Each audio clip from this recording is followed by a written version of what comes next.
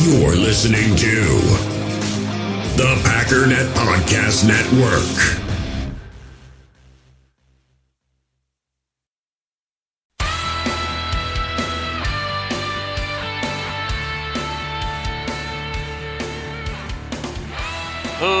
Ladies and gentlemen, welcome once again to the Packernet Podcast. I am your host and resident fanalist, as always, Ryan Schlip. Check us out online, packernet.com. Find me on Twitter, pack_data. Well, it's another good day. I know we were all hoping and praying that the Saints would end up losing to the Vikings.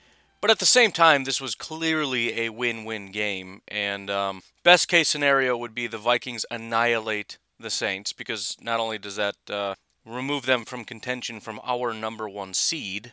One of the things I mentioned when I did my review of all the playoff teams was that the Saints are a team you got to keep an eye on, because if they really start to step it up, you get worried. So if they had gotten annihilated, and we can talk about the defense, I suppose, but that would have really helped a bit. The biggest concern, though, was the defense seems to be stepping up. Again, we can talk about that. But we don't want the offense to also begin to, catch back up with Breeze, and then they drop 50 points.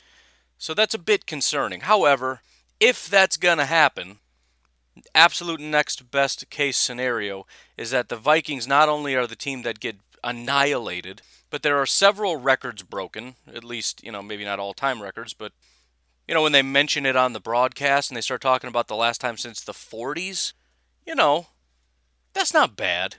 On top of that, it's a game in which the Vikings are annihilated and completely eliminated from the playoffs. And so this is how they go out, right? This is the last chance. Everything's on the line. Give it all you got. Last gasp. This is a playoff game, right? If we're really a playoff team, if this is real, if we're starting to find our stride, our defense is really starting to improve, and our offense is getting into its groove. We got Cook, we got Justin Jefferson, we got Thielen, we got Cousins, we got all these guys starting to step up. Our offensive line is getting better. This defense is starting to find its groove, blah, blah, blah. If this is real, it's a long shot. Let's see if we can put these guys away and get into the playoffs, and this is how it ends. Now, granted, they still have one more game, which is unfortunate. I wish their season ended with a game like this. However, I will take it, because this is as brutal and demoralizing as it could possibly get. Because this is sort of, if we go back to the tanking discussion, this is the biggest argument against it. And I don't just mean, again, I've talked about how you don't tank at a coaching and player level generally, although you could. But the biggest reason you don't want to do that is the morale.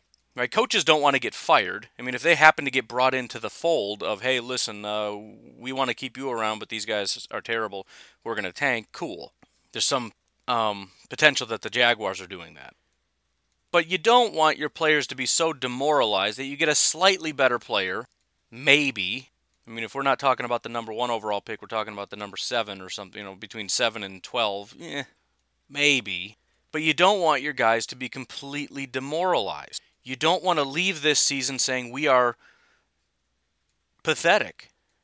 And kudos to the Vikings head coach who decided to use this as an opportunity rather than to say, look, this isn't our year.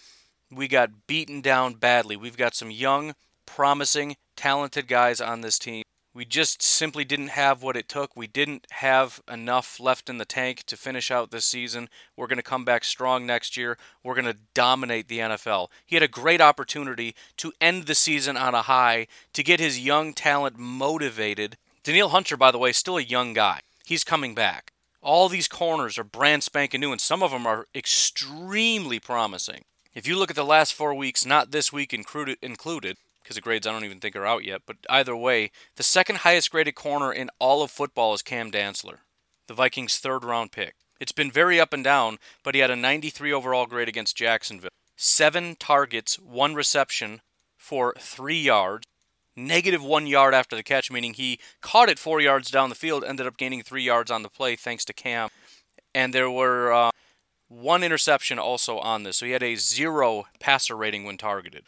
Then against Chicago, he had a 90.7 overall grade, 5 targets, 4 receptions, 30 yards, and a pick, 52.1 overall passer rating when targeted. Despite the real bad start to the season, he didn't even have a competent day until Week 11 against Dallas. Still very up and down. He had an elite elite week 13, bad week 14, elite week 15. But it's starting to come together for Mr. Cam Dantzler. Similar to what I said about Darnell Savage, it may be a little bit fluky to get elite grades, but there are some guys that just can't perform this well. And when you do it, that means something, and you deserve credit for it. When you're able to do it more than once, as Cam did twice in the last 3 weeks, there's something there. So again, it's not perfect, and he's basically the only one, right? Cam Dantzler, and then after that you got Harrison Hand at 53rd overall. You got Jeff Gladney, the guy that you really want to do well over the last 4 weeks, 123rd. But still, okay, so we got at least one corner out of this group, we can assume, by the time we come back, possibly more. We've got Danielle Hunter coming back. We got Michael Pierce coming back. This offense is pretty good. I know Kirk Cousins, there's a lot of times when that ball is just a bit outside and the guys get frustrated with him or whatever, but again, there was a real opportunity. And everybody even acknowledges this. Packer fans, Bears fans, Lions fans, they know the Lions are going to be a better team next year. The only thing that Mike Zimmer needed to do in this situation is to not completely throw all his guys onto the bus, and he decided to do that. He said, this is the worst defense I've ever played with. Took no blame on himself whatsoever. And listen, I don't even think he deserves that much blame. You don't have any players, dude. You got rid of all your players. Your linebackers are getting old. Your safeties are getting old. Like, the elite talent is either gone or old. Everson Griffin is gone and old. Michael Pierce is gone and old. Danielle Hunter is gone. Barr and Kendricks are getting old. Harrison Smith, by far, this is his worst year probably ever. If you look at his grades and whatnot, he's been pretty close. He's kind of up and down. So 2015, 85. So if we start at 2015, 85, 75, 91, 79, 88, 74. So elite to borderline elite down to like good. But still, 74.4 is his grade. This is the lowest grade he's ever had, with the exception of 2013 when he didn't play a full season. Maybe because he's 32 years old. Maybe that has something to do with it. I don't know. Just a thought. He's getting old, man. And look, next year's supposed to be his bounce back year. I'll give him that because he's going to get all those pieces back, and he's still got some talent. He'll probably be a little bit better. Maybe. But I think we're getting to the point when we start talking 32, 33 years old that you don't necessarily start to expect bounce back years. Anthony Harris. they just signed the guy. You think, well, he's still young. Nope. He's 29. He'll be 30 next year. And similarly, the absolute worst he's ever been. In 2017, 75 overall. Didn't play all that often. Then he started getting more snaps in 2018, got an 89 overall grade. 2019, he was a starter again, 91. So 2 years of being a starter, he was elite both years. This year, 66.6. Completely fell off. And again, 30 next year. So, I don't think anybody deserves to be thrown under the bus, including Zimmer, but if he's going to go around kicking his own players under the bus, that's pathetic. And the bigger issue is you've got kind of a narrow window here. Because at the same time that we've got some promising talent, by the time these guys start to get up to speed, you're going to be losing a lot more than you're gaining. This is where, by the way, when I do mock drafts and when I start talking about things and looking at fixing the future and not the past, this is why it's important, right? If the Vikings had drafted safeties and linebackers, people would have lost their mind because why do you need to do that? Now they have, but it's one of those things that annoys people because it's like we need offensive linemen. We need this, we need that. We don't need a linebacker. We've got 2 linebackers. The problem is starting very, very soon, we don't have linebackers or safeties. So drafting in positions of strength actually makes sense because the future is coming whether you like it or not. And right now, again, they're sitting in a position where I expect them to be better next year, but it's kind of similar to the Bears where, as they look to how do we improve this, a lot of their strengths are going to be going bye-bye. And so keeping that fire stoked underneath the talent is important. That's why corner is extremely important for the Packers. Jair and what again? Offensive line. Even if, we're keeping Billy and all that stuff, it's starting to go. We lost Balaga. We may be losing Lindsley. And this is already after we lost a bunch of guys. We had a ton of talent on the interior offensive line and whatnot, and they're all just gone. These guys have been leaving left and right. Packers have done a good enough job of finding replacements. But that's pathetic. It's a guy that has just no control over his emotions. He's massively prideful human being. We've seen the pettiness with him not shaking Matt LaFleur's hand. And, he has one bad year, which I think everybody would give him a pass on if he just wasn't a jerk about it. And again, he decided to end the season, essentially, by trashing his own team. And don't think that's not going to carry over into next year, because the players that you're calling he said this is one of the worst or maybe the worst defense he's ever played for. Or coached, or whatever. I forget the exact phrasing, but it certainly took him out of the equation. It's just basically, it sounded like, and I'm sure he'll clarify it once he calms down, even though it's what he meant. The sound of it was, these players are the worst group of defensive players I've ever seen. These guys are it's your defense, dude. What are you going to replace everybody over the offseason? That's not going to happen. So these same guys that you called trash are coming back next year. What a garbage thing to do. I don't get it, man. I mean, seriously, when you got Packers, Bears, Lions, every other kind of fan looking at the comment going, dude, what is that? That's a little out of line. That's crazy. Rival fans are telling the coach he's out of line talking about his own team. It's just unbelievable to me. But anyways, we'll see how that plays out. There's a lot of time between now and when the next season stokes up, and we'll have a lot of time to analyze that. And I kind of want to talk about analyzing the season prior to the season. I want to brag a little bit. I tried this morning as I was waiting for the coffee to brew to go back and find things. I found an episode that was labeled, the Packers are clearly the best team in the NFC North. That was done in like April or something. But apparently that was what I said at the very end of the episode. I didn't get to it, and I need to get started. I got a lot of stuff to do. Anyways, I'm going to take a minute to halfway brag. But it's not even... My recollection of what I had said in terms of why I thought the Packers are the best team in the NFC North, I don't think it was a brilliant insight. And people are posting stuff on Twitter of, NFL and ESPN and all these different organizations who said the Vikings were going to be the best in the North and all these different predictions. And I vaguely remember hearing different things. People saying they thought the Packers would be fourth, maybe third in the NFC North. And I'm not opposed to having different opinions, and I'm not trying to just dunk on people. I think that happens far too often where people have fairly reasonable takes, and I think that's one of the fun things about it. I'm excited about the NFL draft because I'm excited about my bad takes. I'm all in on, like, jumping on a train, but I really like it when I really like a guy that other people are like, I don't really see it. It makes me want to go crazy. Like, how do you not just look at it? You're making me nuts that you don't see what I'm seeing. But it's kind of cool to have my guy. KJ Hamler, Raekwon, right? That is my favorite part of the draft. Outside of, daydreaming for the Packers and all that kind of stuff. But my recollection again was, how? How do we come to this conclusion? Listen, my general thought is, when you ask the question, who is going to win a particular division, you start with the exact same order it was last year, and you go from there. Right? If the Bears won the division, which they didn't last year, but they did the year before, so when I was asked about it, I said, well, I'll give the Bears the credit that they're due. They won. I'm going to say they're kings of the North until somebody can come out and prove that that's not the case anymore. I think that's fair. There's nothing wrong with saying, yeah, but I think this and that and this changed, and therefore, okay, that's fine. But again, you start from the standpoint of the Packers are the kings of the North because they went 13-3, went to the NFC Championship game. You move from there. I'd never understood the thought process that said the Packers would be third in the division, the Vikings, maybe the Bears would be 1 or 2. And again, I had spent several episodes, and if you listen to the podcast for a while, you remember, I'm just baffled. The Vikings clearly got worse, the Packers got no worse. In no area, anywhere, did the Packers get worse. And again, people talk about, well, they were a fraudulent team and they're going to regress. That's possible, but we already know the Vikings are going to regress. And I laid that out. Similar to the Bears, you got multiple people playing at a level they've never played before. You've got a linebacker that's number 1 in the NFL that PFF has always said is average. Yeah, I think he's going to regress. Then you add in losing, Denis, and even before that, you lost Everson Griffin. Well, that doesn't matter. Everson's not that good.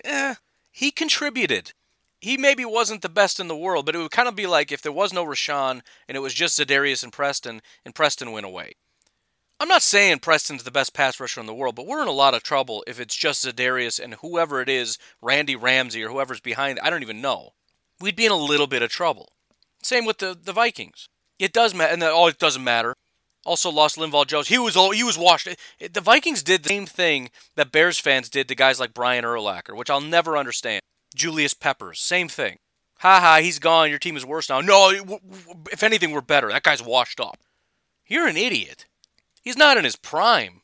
But you are not a better team because he's gone. You lost Everson Griffin and Linval Joseph before we even got to the part about losing Everson Griffin. You lost all, repeat, all of your starting cornerbacks. Gone.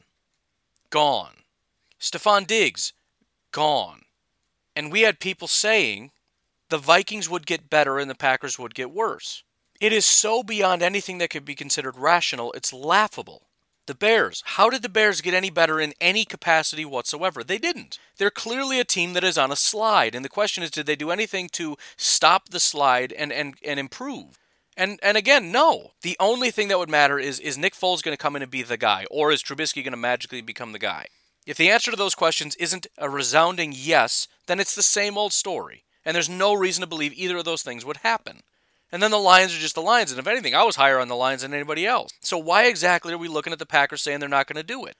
Well, I mean, they were a fraudulent team, and they didn't really do much in the draft. Listen to me, dummy.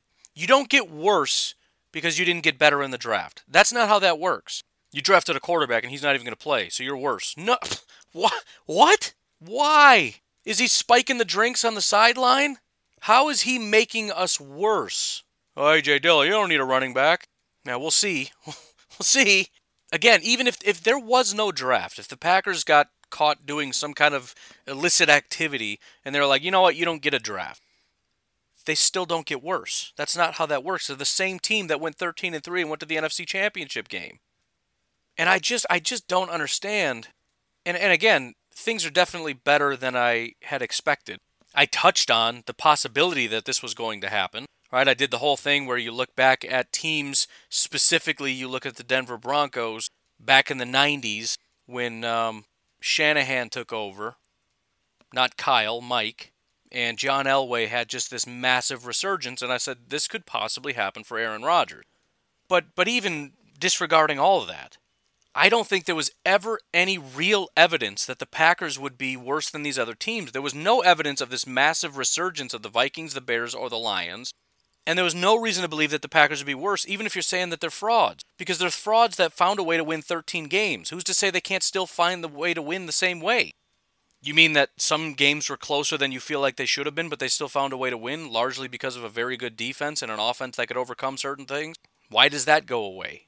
And again, even at my most pessimistic, I mentioned the possibility that if the offense didn't improve, and we saw regression from Za'Darius and Preston, which I said would happen, and it has, even if that happens, the Packers are regressing at the same time the Vikings are regressing, and the Bears are regressing, and the Lions are maybe not regressing, but are still the same garbage Lions. Even worst case scenario for the Packers, I still think it's a three-way race, four-way race. It just means they get dropped into the pile of garbage like everybody else. And this is where I need to just kind of let some things go, because there's different kinds of people. There are people that are like me that are Packers, Bears, Lions, Jaguars, doesn't matter, kind of fans that really just want to know what the truth is. Then you got fans that just want to say stupid stuff, right? Like on the YouTube that I do. It doesn't matter who I draft. You know, I drafted a running back for Washington, and they're like, "Are you kidding me? Have you never heard of this guy?" Half of the comments when they say, "Have you never heard of this guy?" Literally, I have not. There was somebody listed a guy named Curl, C-U-R-L. Oh, I guess you've never heard of Curl. Dude, literally, I've never heard of Curl. I don't even remember what his first name was. But this is what fans do, and just a certain type of fan. Fans that just refuse to, and they must hate the draft, just in general, because drafting a player is an indictment on a current player, and that just drives them crazy. How dare you? How dare you say that we don't have a perfect team, as we won 4 games this year? And this is a lot of what we saw with, I think, a lot of that stuff. None of it's rational. None of it makes any sense. There's not a lot of thought that actually went into this stuff. But I still don't understand how the media narrative picked up on the Vikings are going to win the division. To this day, I would love to know just tell me the thought process. Run me through it real quick. So the Packers get worse somehow, even though there's no reason for it. Nobody's leaving. We got the same guys. We did lose Bulaga, which is scary, but we made do with the best offensive line in football. We figured it out. So they don't win a lot of these close games. All right, so they win, 9 games? 10 games maybe? But explain the Vikings' resurgence. you didn't just lose players, you lost massively key players and an entire position unit. Just all your corners are just gone. And then key players, again, like Hunter and Griffin and Linval Joseph and Stephon Diggs. Does just message me if you remember an argument that made sense for the Vikings, because I'm just curious at this point. I don't get it.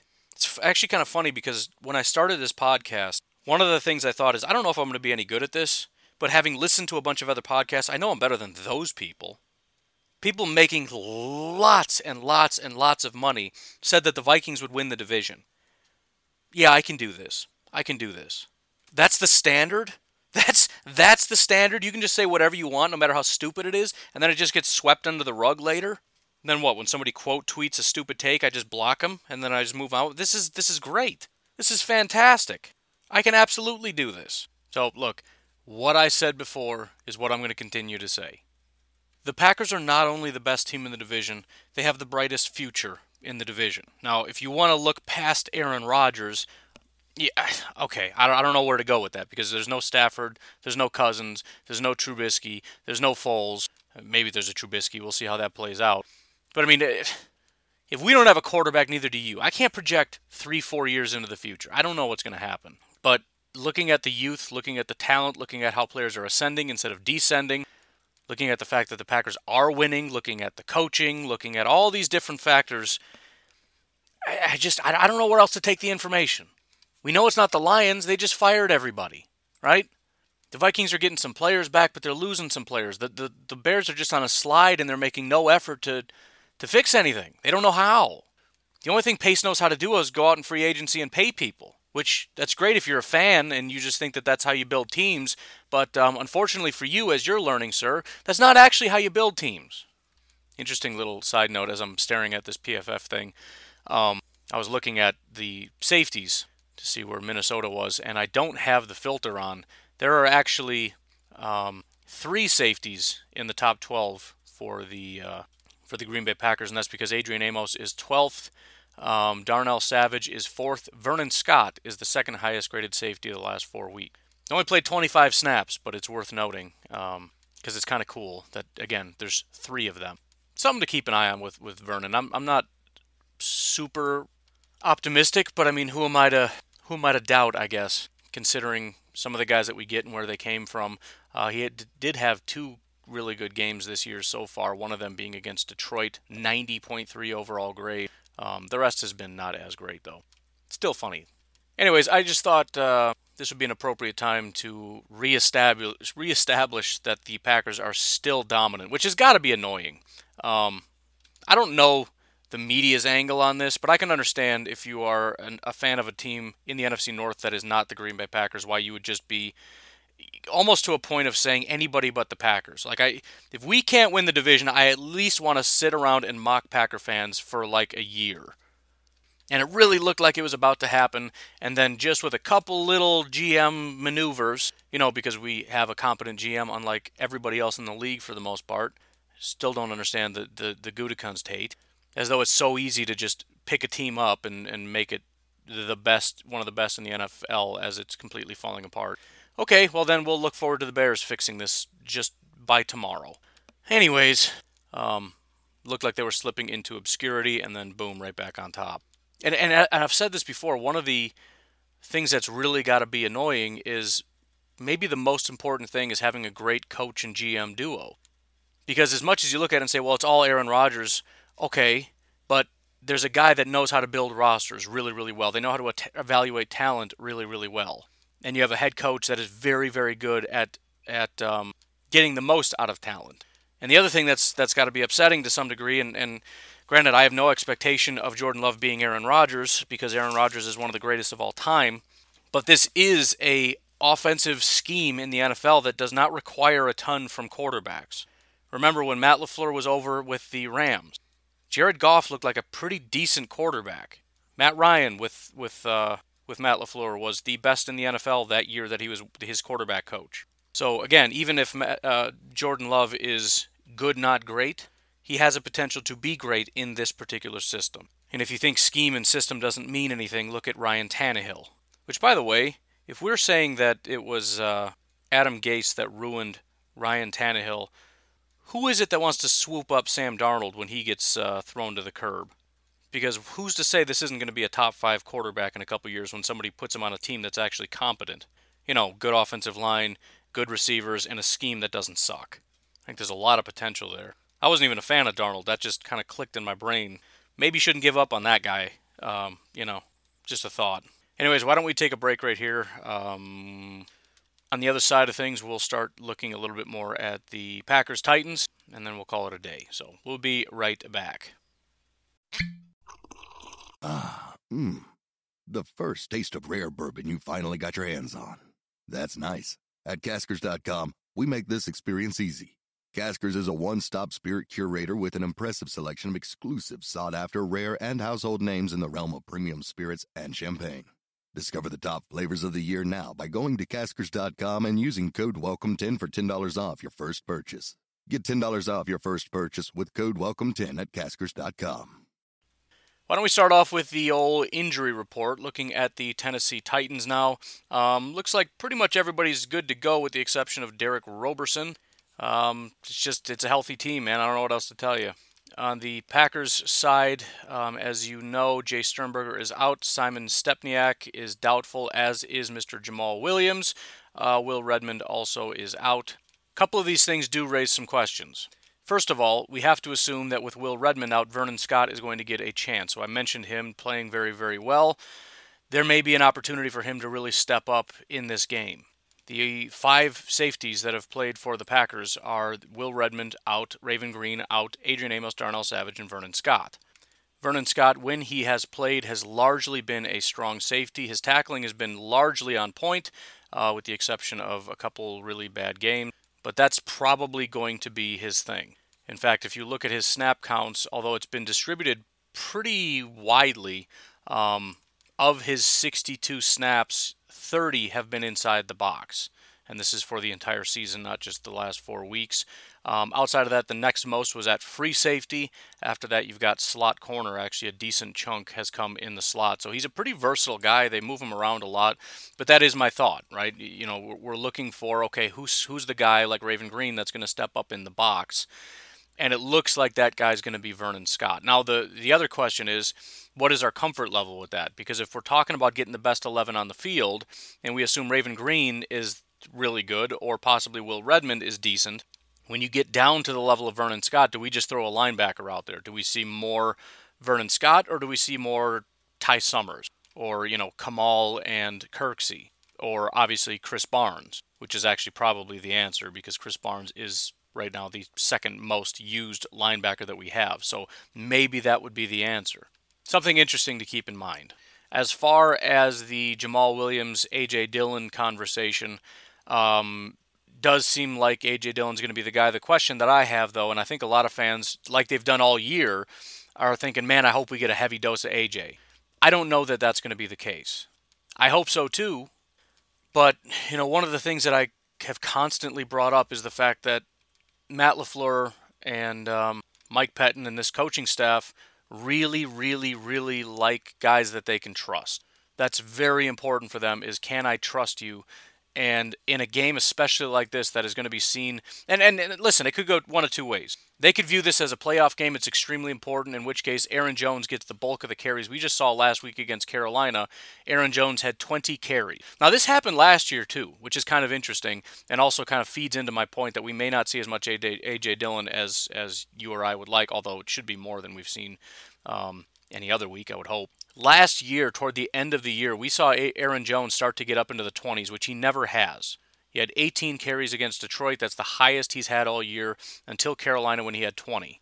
If we look back at 2019, he did have, again in week 2, 22 carries. Otherwise, it was 13, 10, 13, 19, 11, 12, 13, 8, 13, 13, 11, 16, 13. Then you get to week 16, same exact thing here. Well, I mean, technically last week was 15, but he had 23 carries against Minnesota, 25 against Detroit, 21 against Seattle, only 12 against San Francisco, but I think that was for different reasons. The point is, we know that, what's the whole point, right? We save Aaron Jones, we keep him fresh for the end of the season.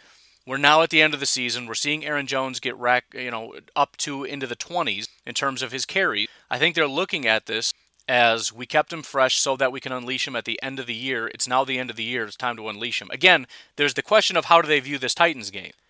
Obviously, they want to win. Obviously, it's important. But is this a game that you're going to trash Aaron Jones over? Or is this slightly less important than the Bears game, so we're going to kind of dial it back to 15-ish carries as opposed to 20? But then again, you look at the fact that Jamal's out and that they probably don't trust A.J. Dillon all that much. My guess is you're going to see more into the 20s for Mr. Aaron Jones. And then, you look at Jamal. How many carries did Jamal have last week? He had one. One carry for 6 yards in the whole game. So if Jamal's getting one carry against Carolina, there's really no reason to expect A.J. Dillon to have 10, 12 carries in this game. He might, and I would be all for it. I'd be excited about it. But again, there's no reason to expect that. So just temper your expectations. If it happens, awesome. But it doesn't have to happen just because Jamal is hurt. So again, just kind of, prepare yourself for that. Also should be noted, I guess, that Jamal Williams is doubtful. He's not officially out yet at this particular point in time. So all the more reason, if you're betting on it, to dial back your bet.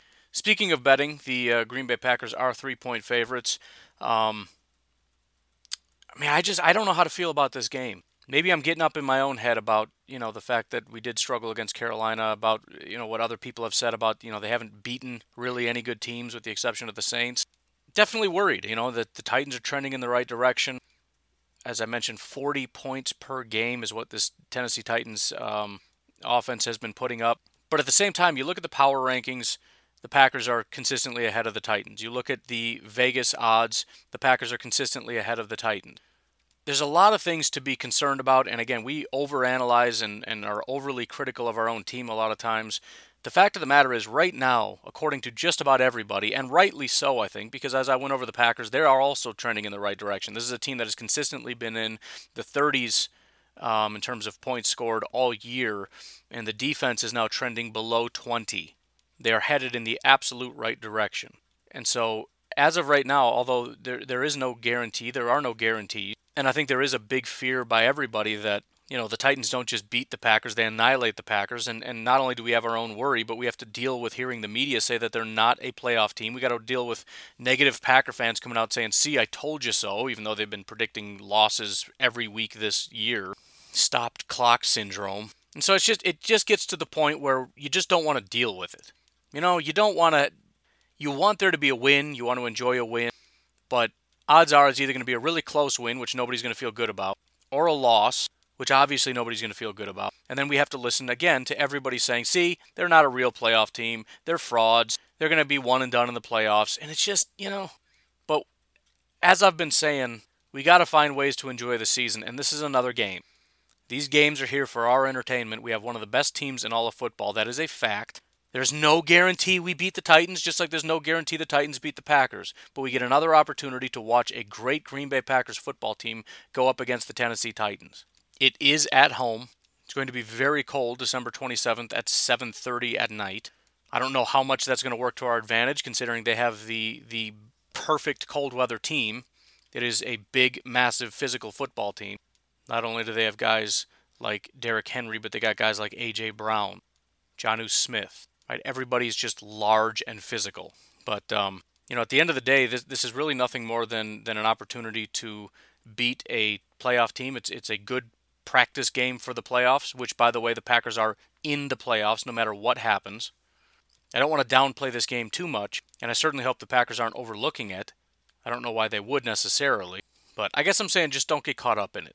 I've gotten real good recently at setting my phone down and really not looking at it. Occasionally I'll pick it up, whatever, but the enjoyment level is so much higher. The fact of the matter is this is a team that is not a good defense at all. Their defense has been worse than the Packers recently.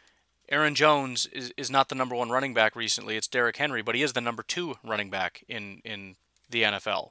So the idea that they're going to shut down Aaron Jones, but we're going to get, run all over. No, I think both teams have the advantage when we're talking about their running ability. 23rd net yards per attempt passing. They're not very good. They don't have a pass rush, which is a massive deficiency. If you want to stop the Packers offense, the best way to do it is to have a pass rush. If you don't have a pass rush and you're not forcing that ball out of his hand, forcing him to make decisions he doesn't want to make, you're in trouble. And by the way, I don't want to estimate this, but I also don't want to underestimate the importance of the fact that Matt LaFleur was the offensive coordinator for the Titans. When you are that intimate with a football team, a locker room, you understand these guys and their quirks. You understand, for example, certain things that you really hope and pray that the other team doesn't do because it's going to cause us problems. You understand the weaknesses and the deficiencies of certain players. You understand when things failed, why they failed.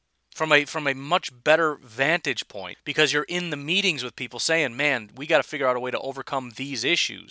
You can have defensive coordinators watch film and see a general correlation. Say, well, generally when this happens, they do a good job of stopping it. But it's a whole other thing to be the coach in the room saying, we don't know how to overcome this problem. When people do this, it really gives us fits. You know, my scheme and my this and my that, it's like it really struggles with the guys that we have when we try to do this and they do that. He had every single week he's the offensive coordinator calling plays in practice against the Titans defense. He understands how to attack the Titans defense. I'm not saying that that's a slam dunk, but there is a reason why players will go out and pick up a player that was on another team. Right? You're playing the Bears and you go pick up a guy that the Bears just cut. Why? For insight. And how much does that player know compared to the team's offensive coordinator? I know this is a couple years removed, but it's largely the same team. Derrick Henry, the offensive line, the tight ends for the most part. This is a clash of titans. It's just what it is. It's two very good football teams playing football on Sunday. It's going to be an entertaining game. We don't know who's going to win. The winner does not automatically win the Super Bowl, and the loser does not get eliminated from the playoffs. That's how people are going to make it out to be. They're going to be overly dramatic about it. It's two good football teams, and one of them is going to win, and one of them is going to lose.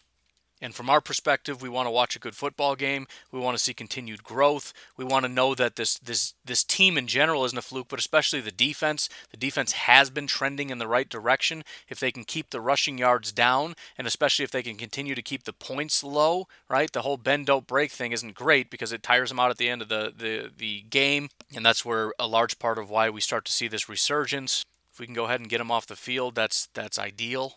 But largely that's what this is. You want to see a win. You want to see continued growth, not regression, right? We're seeing some seeming regression from our defensive line. Kenny Clark, Za'Darius, Preston, Rashawn. I mentioned how the last 4 weeks Rashawn Gary is one of the lowest graded pass rushers in all of football right now. Stats are still fine. He's getting a ton of sacks, which, you're willing to give a guy a pass on that when you're getting a ton of pressures. But it's got to be better across the board. More consistency, right? As I said, not this, once a game I get these flashy sacks. No, forget the sacks. I'm fine with 0 sacks if you can bring pressure more consistently. Get that pressure rate up to 17%. I don't care if you get no sacks in this game.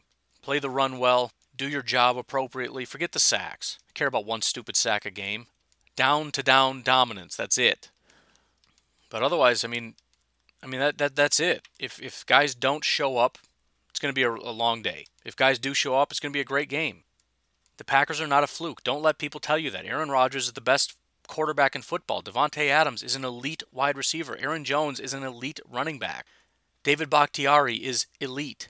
Elton Jenkins is extremely good. Billy Turner is getting better every single week. Corey Linsley, who could potentially be back this week, if not seemingly very soon, best center in football. Robert Tonyan, at least from a statistical standpoint, at least from a touchdown standpoint, dominant tight end. Arguably one of the better safety duos in football right now. Arguably one of the best cornerbacks in football right now. These aren't flukes. Yeah, but what about? Every team has what abouts. This is a very good football team. End of conversation. If you can't appreciate the players on this team, find another hobby. This isn't for you. You're never going to be happy, ever. Do I have to go back and start poking holes in the 2010 team? How about the 2011 team? How about the 90s Packers? You think I can't poke holes in that? Everybody was a Pro Bowler. Everybody was an All-Pro. Everybody was elite. Really? I don't think so. And just the fact that this is being billed as the game that it is, which is a game between two dominant teams. That's what it is. There is a, albeit small, but a potential chance that this is a Super Bowl matchup. We could be the Vikings. Would you rather that? Would you rather have the media fawn all over you and then miss the playoffs? The media can have their hype. I don't want it. A lot of good that does. But anyways, I got a lot of stuff to do. It's way, way later than it should be. It's 6 o'clock. I got to get going. You folks have yourselves a fantastic Saturday. I hope you had a great Christmas. I will talk to you tomorrow. Have a good one. Bye-bye.